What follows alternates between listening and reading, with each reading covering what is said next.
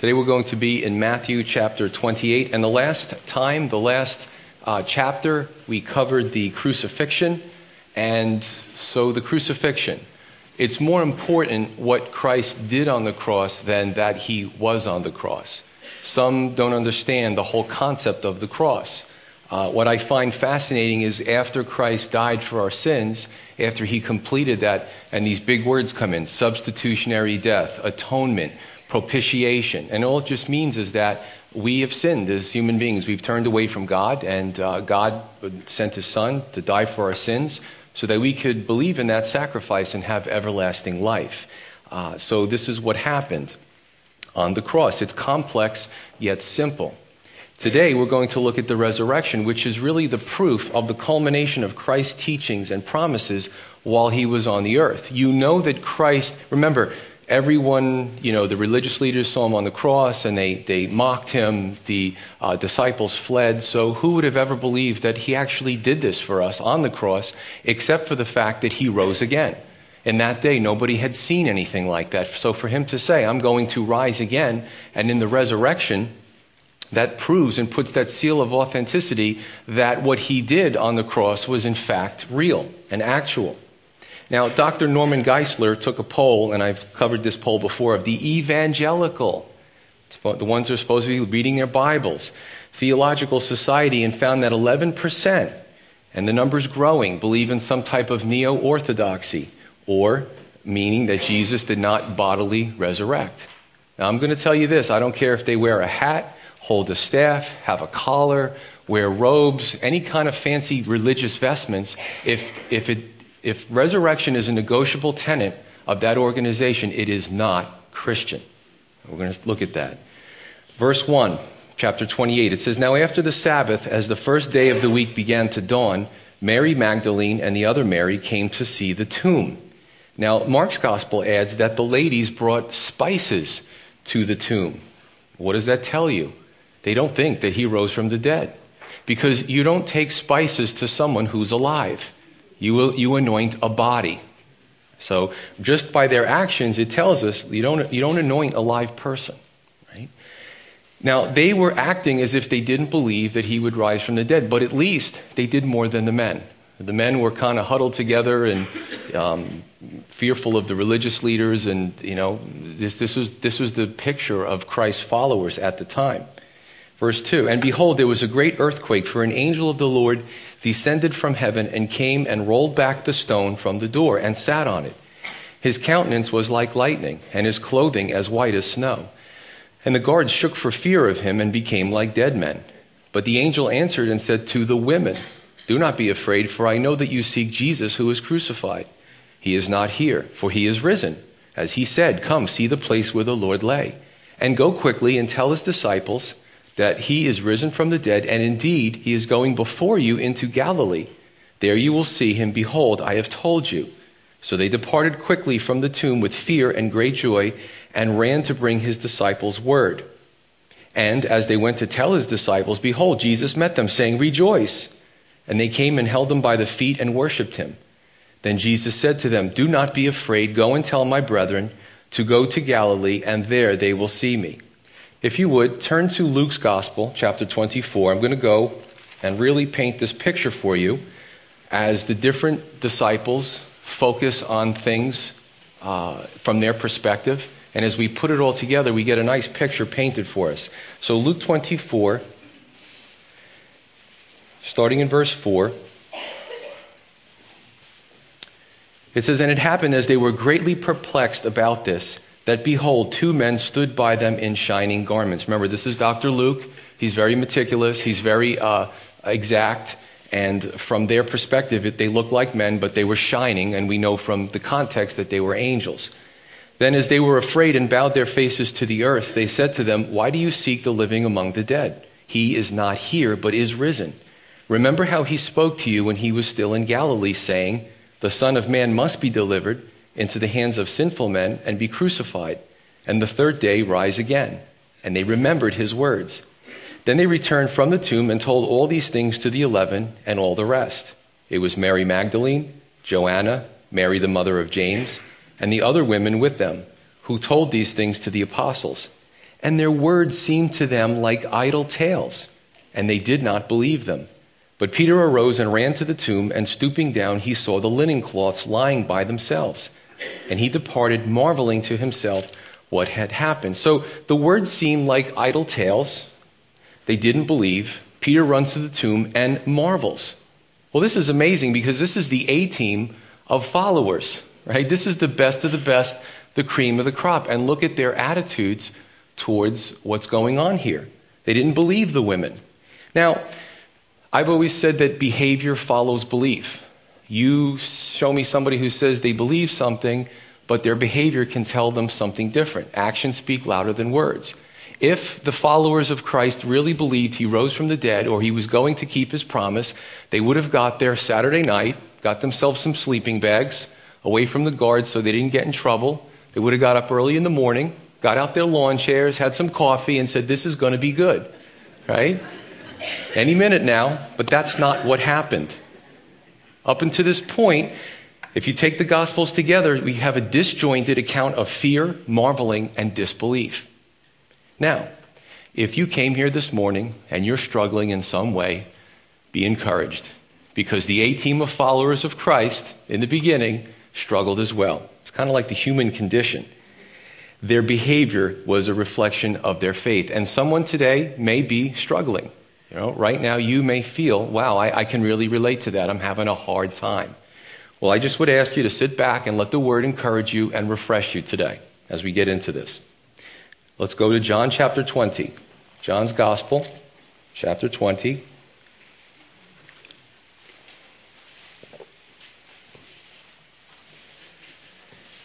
Starting with verse 1. On the first day of the week, Mary Magdalene came to the tomb early while it was still dark and saw that the stone had been taken away from the tomb. Then she ran and came to Simon Peter and to the other disciples whom Jesus loved and said to them, they have taken away the Lord out of the tomb, and we do not know where they have laid him. Peter therefore went out and the other disciple and were going to the tomb. So they both ran together, and the other disciple outran Peter and came to the tomb first. And he, stooping down and looking in, saw the linen cloths lying there, yet he did not go in. Then Simon Peter came following him and went into the tomb, and he saw the linen cloths lying there, and the handkerchief that had been around his head, not lying with the linen cloths, but folded together in a place by itself. Then the other disciple, who came to the tomb first, went in also, and he saw and believed. For as yet they did not know the scripture that he must rise again from the dead. Then the disciples went away again to their own homes. This gets a little bit confusing from our perspective, but if you read the four Gospels and you really dig into it, you can start putting the pieces together and see what came first. But what you have is this back and forth, right? The women are there first. The women go to talk to the disciples. Christ ends up on the Emmaus Road and is having a conversation, the resurrected Christ, and walking with two of these disciples. Right? He comes back. He runs into the 10 disciples. And then, of course, Judas is gone, and Thomas is not there. Then he comes back when Thomas is there. So he goes back to the 11 disciples. So you see a lot of this. He ends up in Galilee. He reminds them about how to catch fish. And you see kind of like that cycle happen all over again. But, we have to try to make head or tail of this. But John, for some reason, makes a big deal about the tomb and the grave cloths. Why does he make a big deal? Well, the answer really is in the Greek translation. We see that Peter saw, the other disciples saw and believed. 3 words for see, but 3 different Greek words. They're correctly translated into see, but there's some nuances into those words. So as we go into this, what we see is that Peter sees. In the Greek, it's theore, where we get the word theorize from. He's looking in there and he's theorizing. He's investigating. He sees this weird positioning of the grave clothes. And he sees that the head portion, the handkerchief or the towel that goes over the head was kind of wrung or folded and put in one place, and the cloths of the body were outstretched, according to the Greek, and put something else. So he's marveling at this. He's amazed. The one disciple gets to the tomb first, looks in, but doesn't go in. Peter goes in, and then he goes in. So we're getting clued into something that's happening here. The other disciple sees. In Greek, he blepe. There's an image it goes into the organ of his eye and goes down the optic nerve and into his brain. And then he sees again and believes, but this is a different word. It's ide. Well, what he's seeing the second time as he looks further is the form. He again also is marveling about this form. So much detail here. As if Jesus was saying to them, hey guys, it's a clue. It's not a grave robber. That was the first thought. That was the thing that was carried through the centuries to the non-believers. But he's saying, clue guys, everything I do is meticulous. He took off the kerchief.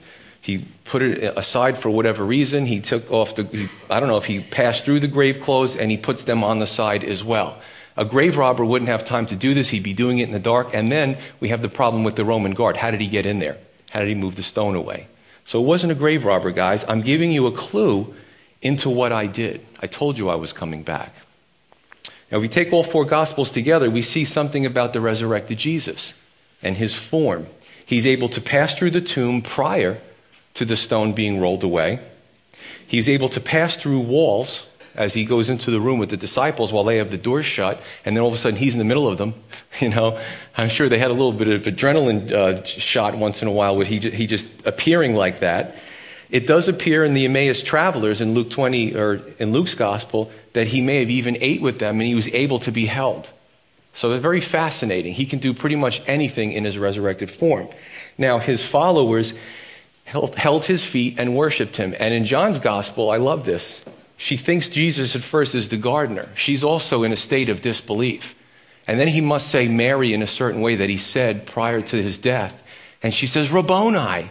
And she clings to him. I could just picture her with a kung fu grip, grabbing him and locking her arms around him as if to say, they took him from you the first time, I'm not letting you get away again.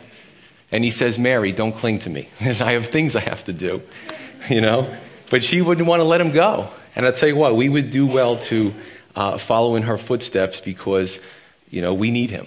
And when they were without him, they realized how much trouble they had, and they wanted him again. Now, this is a good insight as well into our glorified and resurrected body. Churches don't speak about that much. We don't speak about the afterlife. We don't speak about his coming kingdom, but it's there. I want to read to you 1 John 3:2. It's just one verse. The disciple John says, Beloved, writing to other believers, to encourage them, now we are children of God, and it has not yet been revealed what we shall be, but we know that when he is revealed, we shall be like him, for we shall see him as he is. There's a problem, there's a chasm. Even though Christ died for our sins, we have everlasting life upon the Lord coming for us or death. However, in our sinful state, there's still an issue with us seeing him in all his glory. Right? There's a full redemption that's coming. But we will be as he is, not God. That's not what it's saying.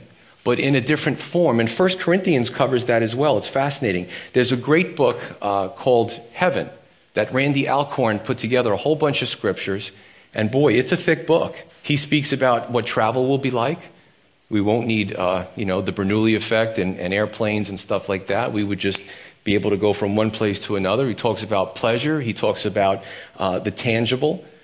And that whole idea of, and many of you have seen the pictures, there was this, I think it's the 3rd, 4th century, this idea of Christoplatonism, where everything's platonic and we're just we have no form and we're just in heaven and we kind of blend in with the clouds and we can play and strum a harp once in a while.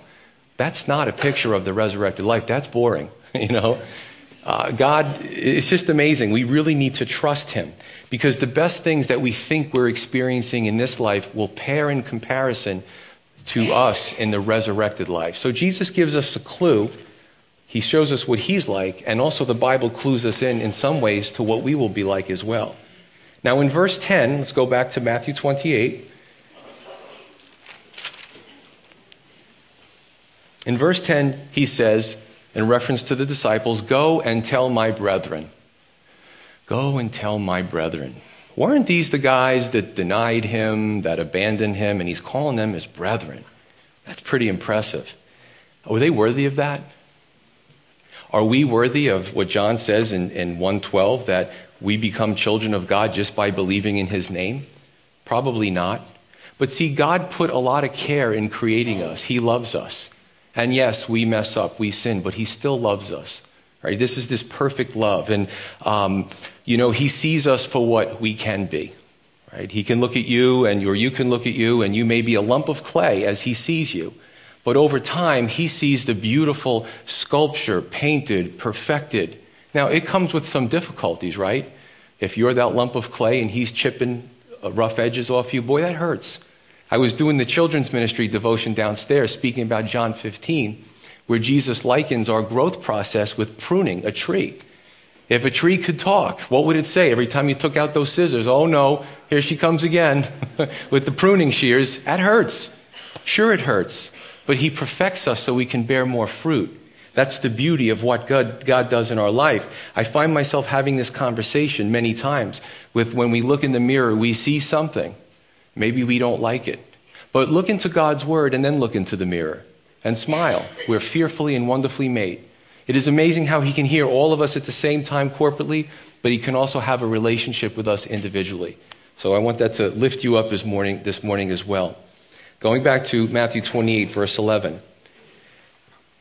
Now while they were going, behold, some of the guard came into the city and reported to the chief priests all the things that had happened. And when they had assembled with the elders and taken counsel, they gave a large sum of money to the soldiers, saying, "Tell them, his disciples came at night and stole him away while we slept. And if this comes to the governor's ears, we will appease him and make you secure." So they took the money and did as they were instructed. And this saying is commonly reported among the Jews until this day.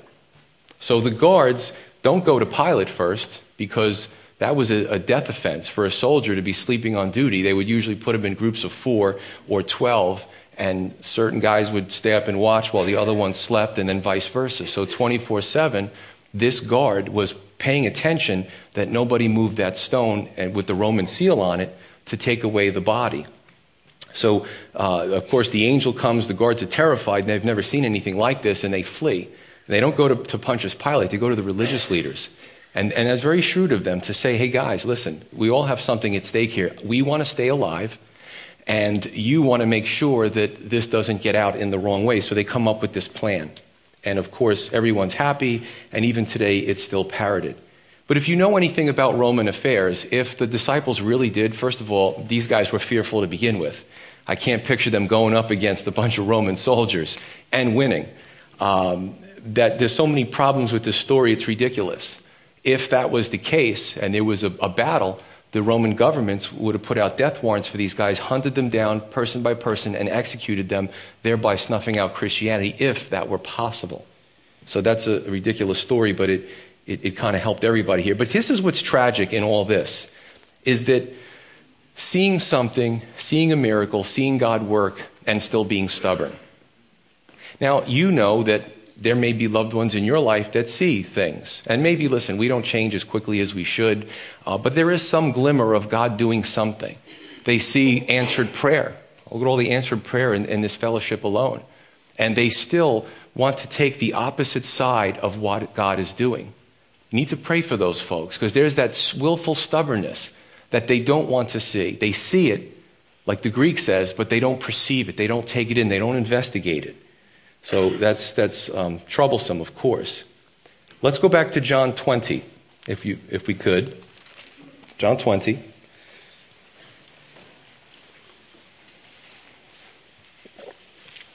Starting with verse 19.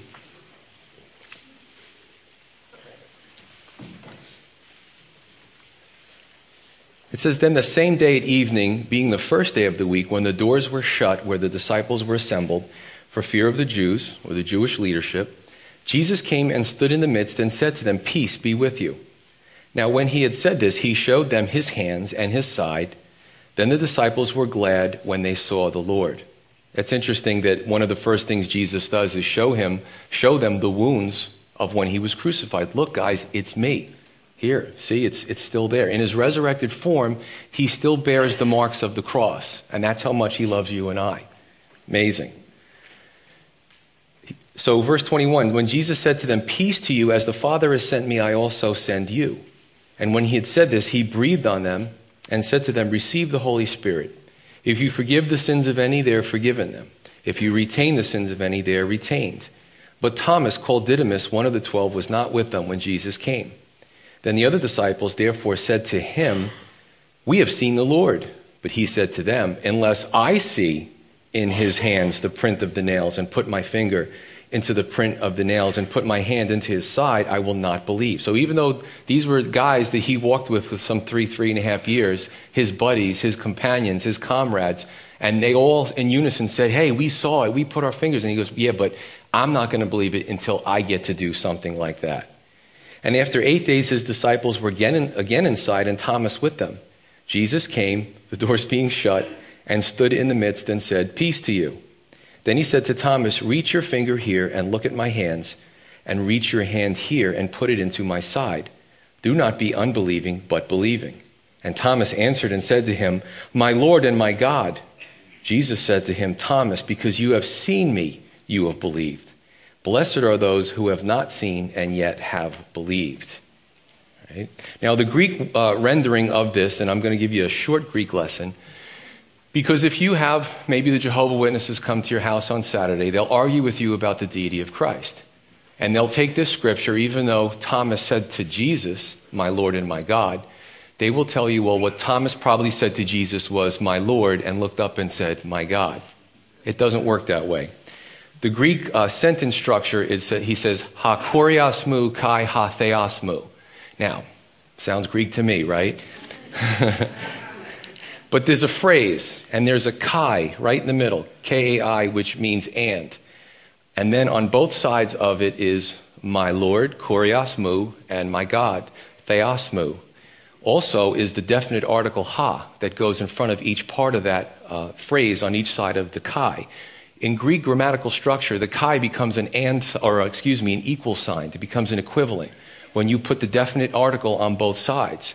So what he was saying was, you're the same person. You are my Lord and you are my God. Doesn't mean you have to be a Greek scholar to understand this, but it does help bring out things that we might not normally have seen. If you know your Greek grammatical structure, you know that Thomas was calling him God, period, right? But blessed are those that have not seen and still have believed. Blessed are those like us, that 2,000 years later that have scrutinized the Bible, have done a thorough investigation, and we don't fight the evidence of what's being revealed to us. I did that God was working on me. I wasn't a believer, and I would keep running into these Christian men who were really powerful. I mean, they just let me have it, and they I was like, wow. And I would just try to argue it away because I wasn't ready yet. But eventually the Lord got a hold of me, and here I am. It's a good thing. But one day we will see him as he is. We will get the benefits of Thomas and much more. I want to read 1 Corinthians 2:9. Again, it's one verse. 1 Corinthians 2:9. The Apostle Paul says, "As it is written," and he quotes back to Isaiah. He says it again. "Eye has not seen, nor ear heard, nor have entered into the heart of man the things which God has prepared for those who love him." And that's a promise. So don't be upset that you missed what Thomas got to see, because we're going to see that and much more. And I believe, too, that in our fallen state, that the organ of the eye and the hearing process and even the touch and the nerve endings on the edges of the skin, I believe that, I'm sure based on the scripture, that God in his purest form, we would not be able to experience him. We don't have the equipment. Isn't that amazing? We don't even have the equipment in the eyes. When something supernatural would come to the believers at the time, they would have to be in a form that these organs and their brain could discern. They couldn't see it in its glorified form. Pretty powerful, isn't it? But there will be a day where we will have the equipment. We'll be given the equipment, and it'll be like, talk about a feeling of scintillating excitement. And it's just going to be there. Now, I'll tell you this. Again, let's go back to the whole Thomas thing. So he sees and he believes. Now, we don't need, what Jesus says is we don't need to necessarily see him now to believe him. If Jesus was to appear right now in his resurrected form right here, I wouldn't say, "Wow, Jesus, I'm so glad you came, because 7 years as a pastor, I was starting to not really believe, and I was going to tell them eventually. But the fact that you're here really makes me understand that you are real." If I saw that, I would just say, well, it's a realization of what I've always known. You see? It's that faith that drives us. We live by faith and not by sight. Verse 16, going back to Matthew 28. Then the 11 disciples went away into Galilee to the mountain which Jesus had appointed for them. He told them this before he was crucified. And when they saw him, they worshipped him, but some doubted. Now, understand when we look at the word disciples, I believe it's Methodis, there were apostles that had a specific office, but disciples, remember, he sent out 2 by 2, he sent out the 70. There could have been many hundreds of disciples, of followers, that didn't have the office of apostle. So it is a different word, and it is a different understanding. So when we look at this, it could have been those that start hearing, Jesus is resurrected, and they come out of the villages and say, wow, really? Well, I need to see this for myself, like Thomas. So don't let this stuff confuse you, because there were probably hundreds, or if not more. But what happens is, and I'm not going to read the scripture, but in John 21, Jesus is in Galilee. The disciples are fishing again, and customary Jesus style, he asked them if they had any food, and they were trying to catch some fish, and he said, take the net, put it on the other side of the boat, and all of a sudden the net, just like in the beginning, they couldn't hold the bounty of fish. And they're like, it's the Lord. And Peter plunges into the sea, and he doesn't want to wait for the boat to get back. He just starts swimming back to shore to see Jesus. Must have been a very, very exciting time. And I'm going to talk to you in a few minutes about why all this stuff needed to happen, his post-resurrection ministry. Verse 18, Matthew 28. Then Jesus came and spoke to them, saying, all authority has been given to me in heaven and on earth. Go therefore and make disciples of all the nations, baptizing them in the name of the Father and of the Son and of the Holy Spirit, teaching them to observe all things that I have commanded you. And lo, I am with you always, even to the end of the age. Always. That's a promise. Jesus will never leave us nor forsake us. The Apostle Paul repeats that, and again, he requotes from the Old Testament, and we'll see that in Hebrews. Now, I'm going to look at 4 points here that are instructive. Number 1, he says make disciples. Right? He says make apprentices, mentor people, get involved, pour into other people's lives. He doesn't say to make converts. Now, in 2,000 years, there's been some subtle changes. Christianity is very interested in making converts. What we want to do is want to have big events and preach big messages, have the media there, have the light shows, have all that stuff, and get a bunch of people saved. It's become about numbers. I submit to you that is easier than discipling. Because when you disciple, you put time into others. You take phone calls at inconvenient hours. You meet with people that maybe you put something off on your schedule because somebody is struggling. That's what happens when you disciple. Converts is easy. Boom, you do it. They have no access to you afterwards. It's God's problem. There's been a lot of studies on these big events, and they found that those that actually from these big events and all these people come up, there's only it's in the single-digit percentage of those who are really even walking anymore. And I'll tell you, somebody very close to me, and I know a few, went to a big crusade many years ago, and she had nobody to show her the way afterwards. So she went back into the world. And it was only until decades later that she made a real profession of faith and got discipled. So, interesting. But today, Christians are looking, and I can say this, it's the genre of Christian glamour. They're looking at the big light shows. They're looking at the big numbers. They're looking at trying to make Christianity like a rock concert, because the world has it. So we want to do the same thing in the church so we can attract people. Well, the Word of God is not attractive enough. Shallow Christians are looking for this type of glamour Christianity. Appearances, but nothing behind it. Big experiences. Now, I'll tell you something else, and there's some Calvaries that are doing this too. We can spread it around here. There's this, because of technology, so let's say there's a pastor of a very successful church, and he buys another piece of property, makes another church. And then what he does is he, through cable feed, he feeds his image. There's a camera taking his image, and he pipes it through to the satellite church. So everyone sits there and watches a screen. That's not a church. There's no feedback. There's no interaction. Hey, it's great that we have technology, but that's ridiculous. That might have worked for Max Headroom with Pepsi, but it doesn't work for the church. Ha ha ha. How many of you remember Max Headroom, the Pepsi commercial? All right? Virtual pastor. We need to get back to the basis. We need to get back to discipleship, the pattern that Jesus laid out. The second thing is he teaches them, he said, teaching them to observe what I've commanded. Now, pulpits are forfeiting God's word for current events, for, politics, for things of that nature, but we need to get back to the word. In John 14, Jesus says, if you love me, you'll follow my word. So if your church is not teaching you the word, how do you know if you even love Jesus or not? Because you don't know enough of his word to know what his word says and if you're obeying it. Right? It just makes common sense. The third point, in Luke 24:47, Luke adds that he also says, and that repentance and remission of sin should be preached in his name to all nations. Now, how often do we hear that? Especially if a Christian leader goes on TV, very rarely do they want to talk about sin. Very rarely. A lot of them are writing books now saying that hell doesn't even exist. So if hell doesn't exist, then we don't have to worry about the sin issue. Some are saying that, well, sin is just a self-esteem issue. I don't know what Bible they're reading. So this is what's going on in the world. Repentance is very important. We sin and we need to repent. We fall down. We need to ask the Lord for forgiveness. He's already died for our sins, but don't ignore it. You see? It's funny because I end up sometimes offending people from the pulpit and more people keep coming. But the thing is, and you scratch your head, but the thing is that seekers are really looking for authenticity.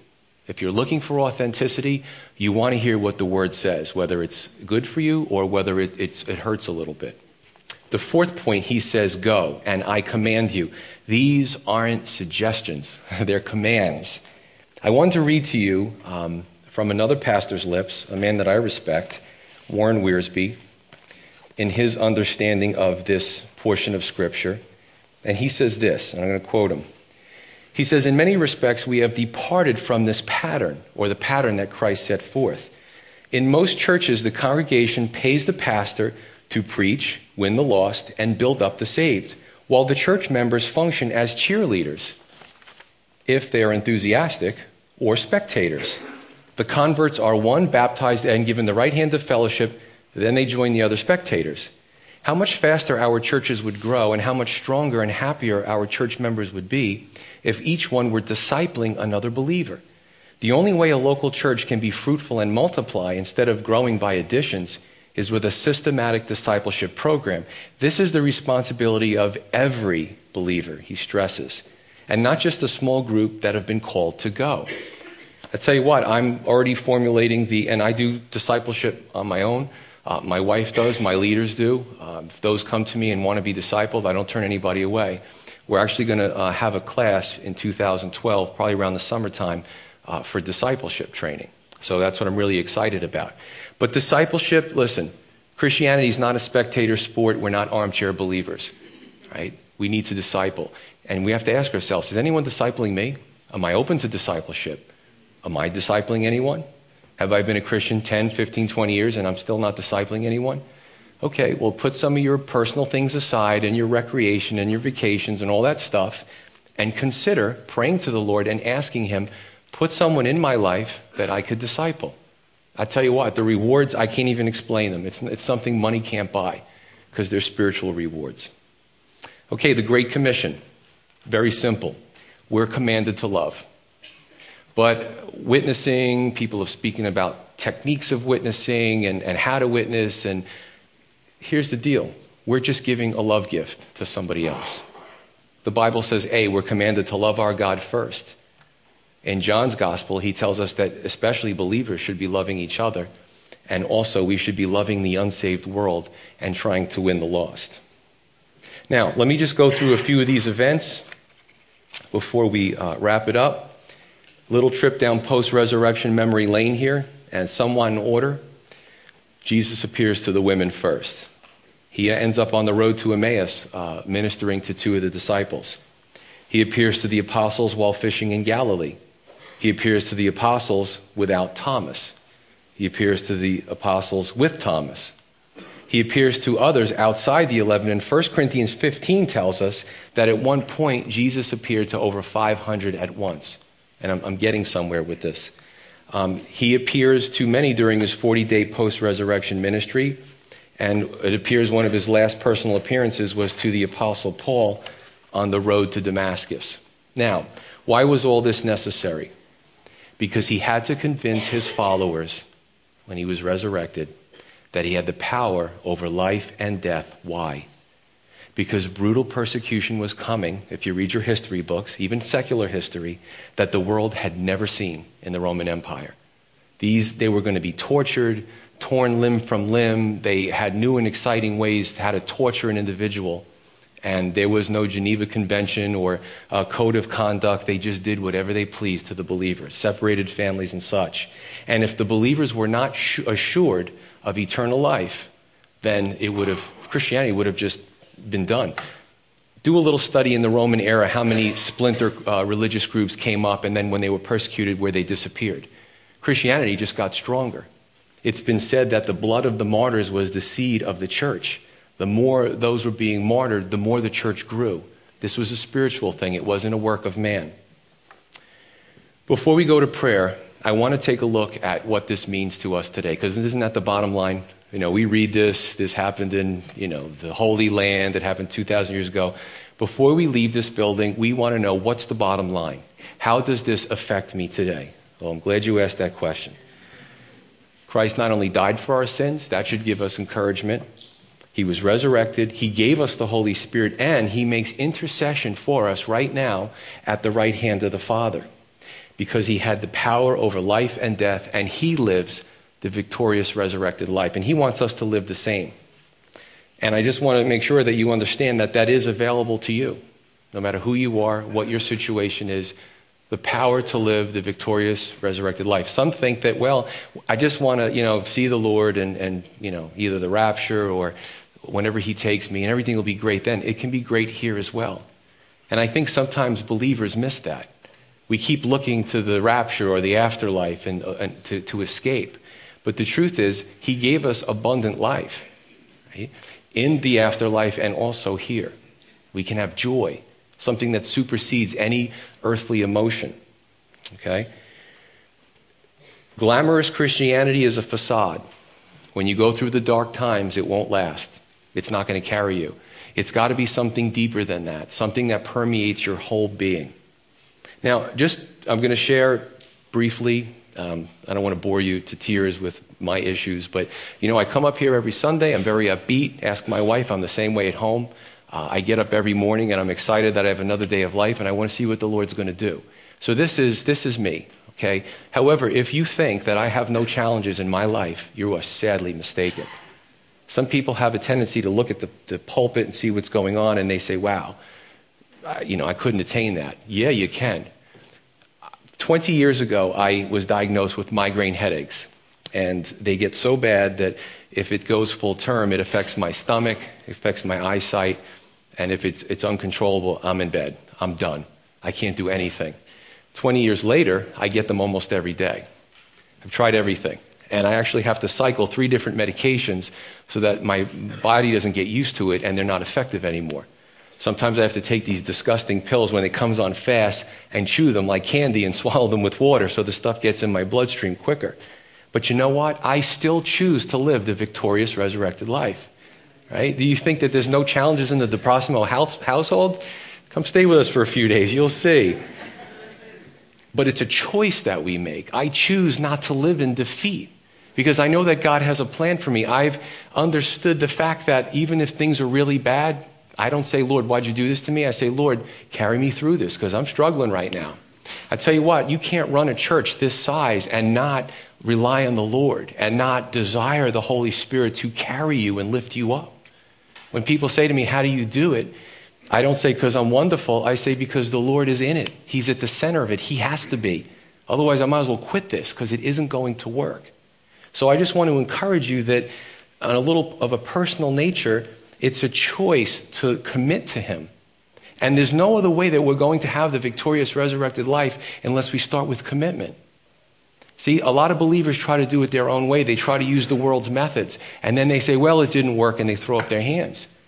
God is very clear in Jeremiah 29. We have to seek him, not just seek him, but we seek him with a whole heart, with all of our being. So, if anyone came to me, I would be more than happy to sit with them and spell it out, what the Bible says. I want everyone here to have victory. Jesus lived a victorious, resurrected life, and so can we. But it must start with a desire for him alone, and that can only come from you. Let's pray.